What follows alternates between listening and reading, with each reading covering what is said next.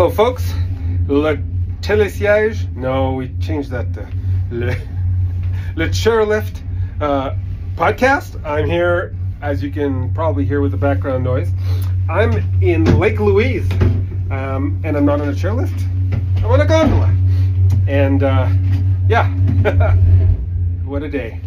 Okay, so what are we going to talk about this time? And again, I'm alone, just me, myself, and I. And so, you know, I wanted to talk about your first run of the day. And I know, like this is not news for anybody. Anyway, is anybody listening to this? I don't know. But if they are, hi. Yeah, so, you know, I have been in the boot fitting business for all of my life, or most of my life. And, you know, the one thing that I get is I've heard more often than not somebody say, I got these boots, went for run, they hurt so much that I had to stop skiing for the day. Or I did 2 runs and these boots are killing me and I didn't want to do a second run. And I'm not saying that, you know, don't want to negate or lessen or, you know, boot pain is boot pain and it does suck.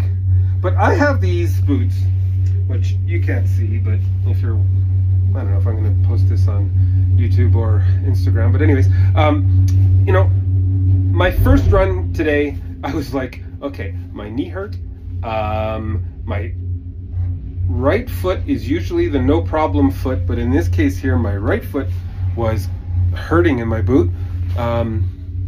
Anyways, and it was like, you know, it just, oh man, and I got in the gondola, 1 run, 2 runs, I opened my boot up, took my foot out of my boot, put it back in the boot,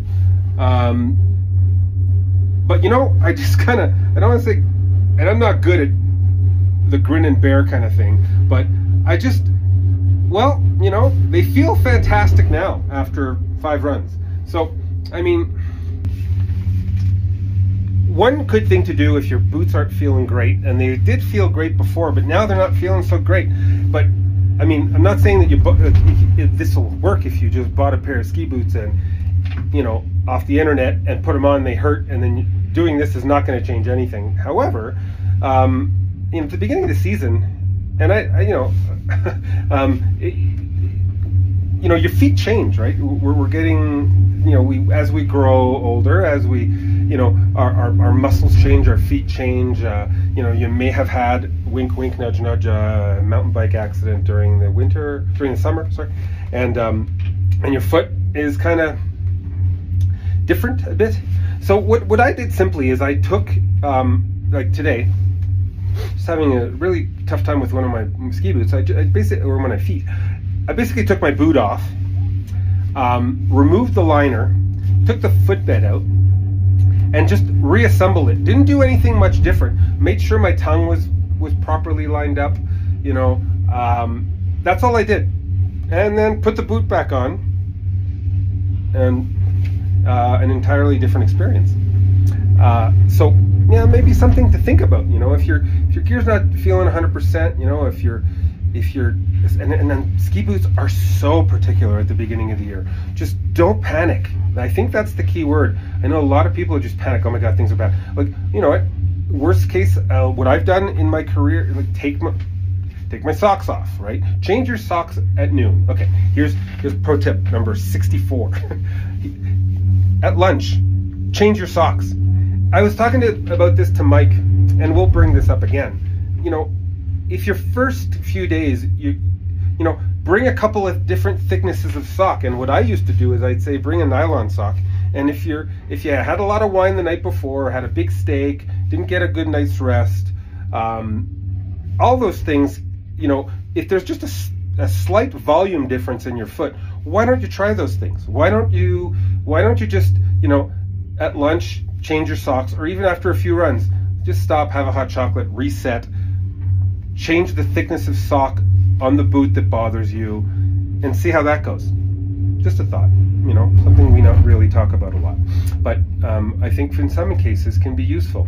You got to take your first run, sort out your shit, and take a second run and whatever, and then so on and so forth. But you know, my boots are feeling great now, and I'm enjoying myself more, even though I'm at Louise and it's the Wee Waxy 500, which means that Wee Waxy is the only run open, and it's interesting being here this year because there's no World Cup this year at Lake Louise, right?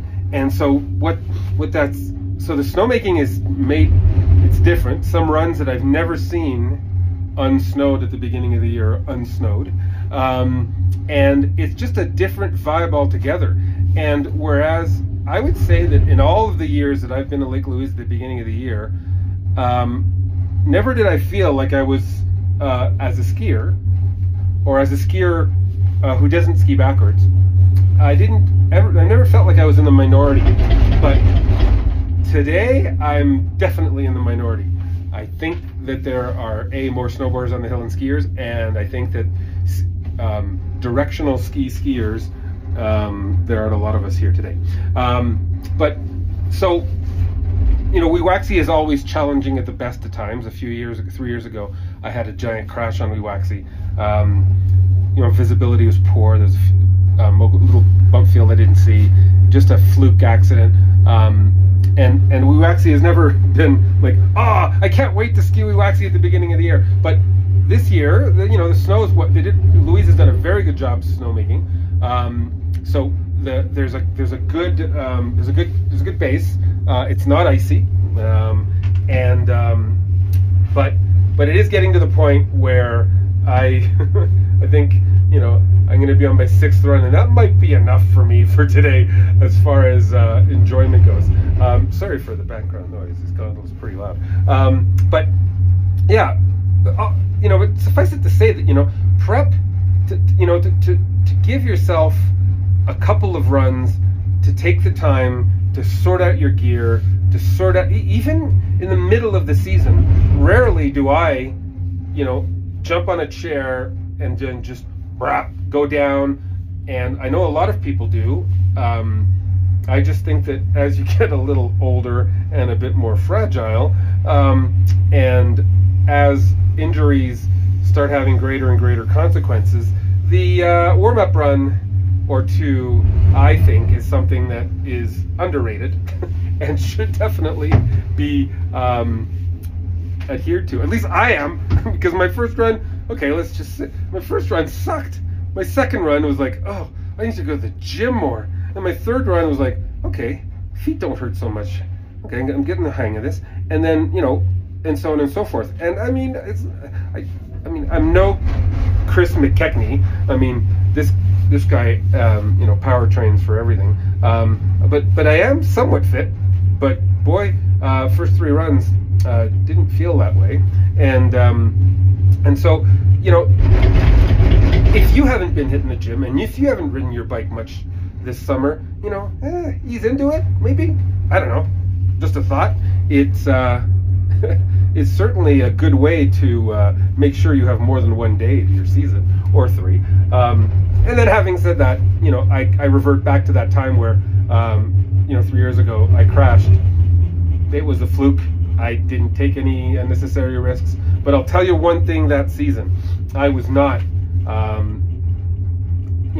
like to think that physically I was a house of cards. Like, I was not at my best shape, and I certainly had not done anything to prepare for my ski season other than rely on my natural abilities, which are absolutely phenomenal if you ask anybody who's skiing with me. No, but you know what I mean. Like, it's like, yeah, you've skied before, but I mean, I don't know. I'm getting older, and I certainly believe that a little bit of prep, a little bit of dry land, and certainly a few runs just to sort out the turns, sort out the techniques, sort out the gear. So yeah, the warm up. I'll call it that way. The warm up before you. I see these people stretching, and I always make fun of them. I really do. Like, I may not say anything, but I see these people like wildly stretching at the ski resort, and I'm going, "What's wrong with you?" It's kind of like people who drink water. What is wrong with these people? Like, hydrating, stretching. I mean, I'm sure there's a way of doing it that doesn't look comical, but stretching. This podcast is directed for me. I'm going to be re-listening to this over a few times and trying to get it into my thick, stubborn, dumbass head that maybe it's not a bad idea to warm up, stretch, hit the gym. I'm doing this, yeah. Well, here's the thing. Let's face it. There's not a ton of terrain open, and unless it dumps a lot more, just skiing the same 3 runs, may be a little bit, repetitive, or maybe I might decide that did my few runs, maybe do a ski day here and there until there's a bit more terrain. Maybe also cross train and hit the gym. That's my resolution for the month of November. Not just rely on skiing as a prep to my ski season. And who knows? Maybe I can survive an accident. Maybe I can survive a crash. Maybe. You never know. But if you have some time during the week and you are in the Bow Valley, I highly recommend hitting Louise. Like, there's one thing about, like, I'm on the gondola right now, so there's a lot of vert to ski. Like, that's one thing I gotta say. Well, and the conditions are not shitty. But if you're able to come around, I don't know that I'd come here on a busy weekend though. Boy, it would be a challenge on a, if it gets very busy, to ski this one run from the top of the gondola to the base lodge. I know they're working really hard to open more terrain. Nobody works harder at getting a mountain ready than Lake Louise. They certainly have a lot of practice at it, especially with the World Cup having been held here all these years. But kudos to them. Kudos to the teams that get the resorts ready. Man, I mean, I have nothing but respect for these people. They are doing a fantastic job. And how's it go? Pray for snow. Lots of snow. We need snow. Well, it's November. Remember the other podcast about expectations? Keep your expectations low here, man. This is the first Monday of the ski season, and I'm skiing almost top to bottom of Louise, and it is actually really nice. If this was Saint-Sauveur, the conditions would be amazing. But I'm used to skiing Norco, where the grooming is off the charts, and where the snow is usually pretty plentiful. So yeah, cold weather and snow, and until that happens, hit the gym, stretch, take it easy on your first run. Have a good one. I don't know if you like these things, just like and subscribe. Is that what they say? Yeah. Have a good one. Bye-bye.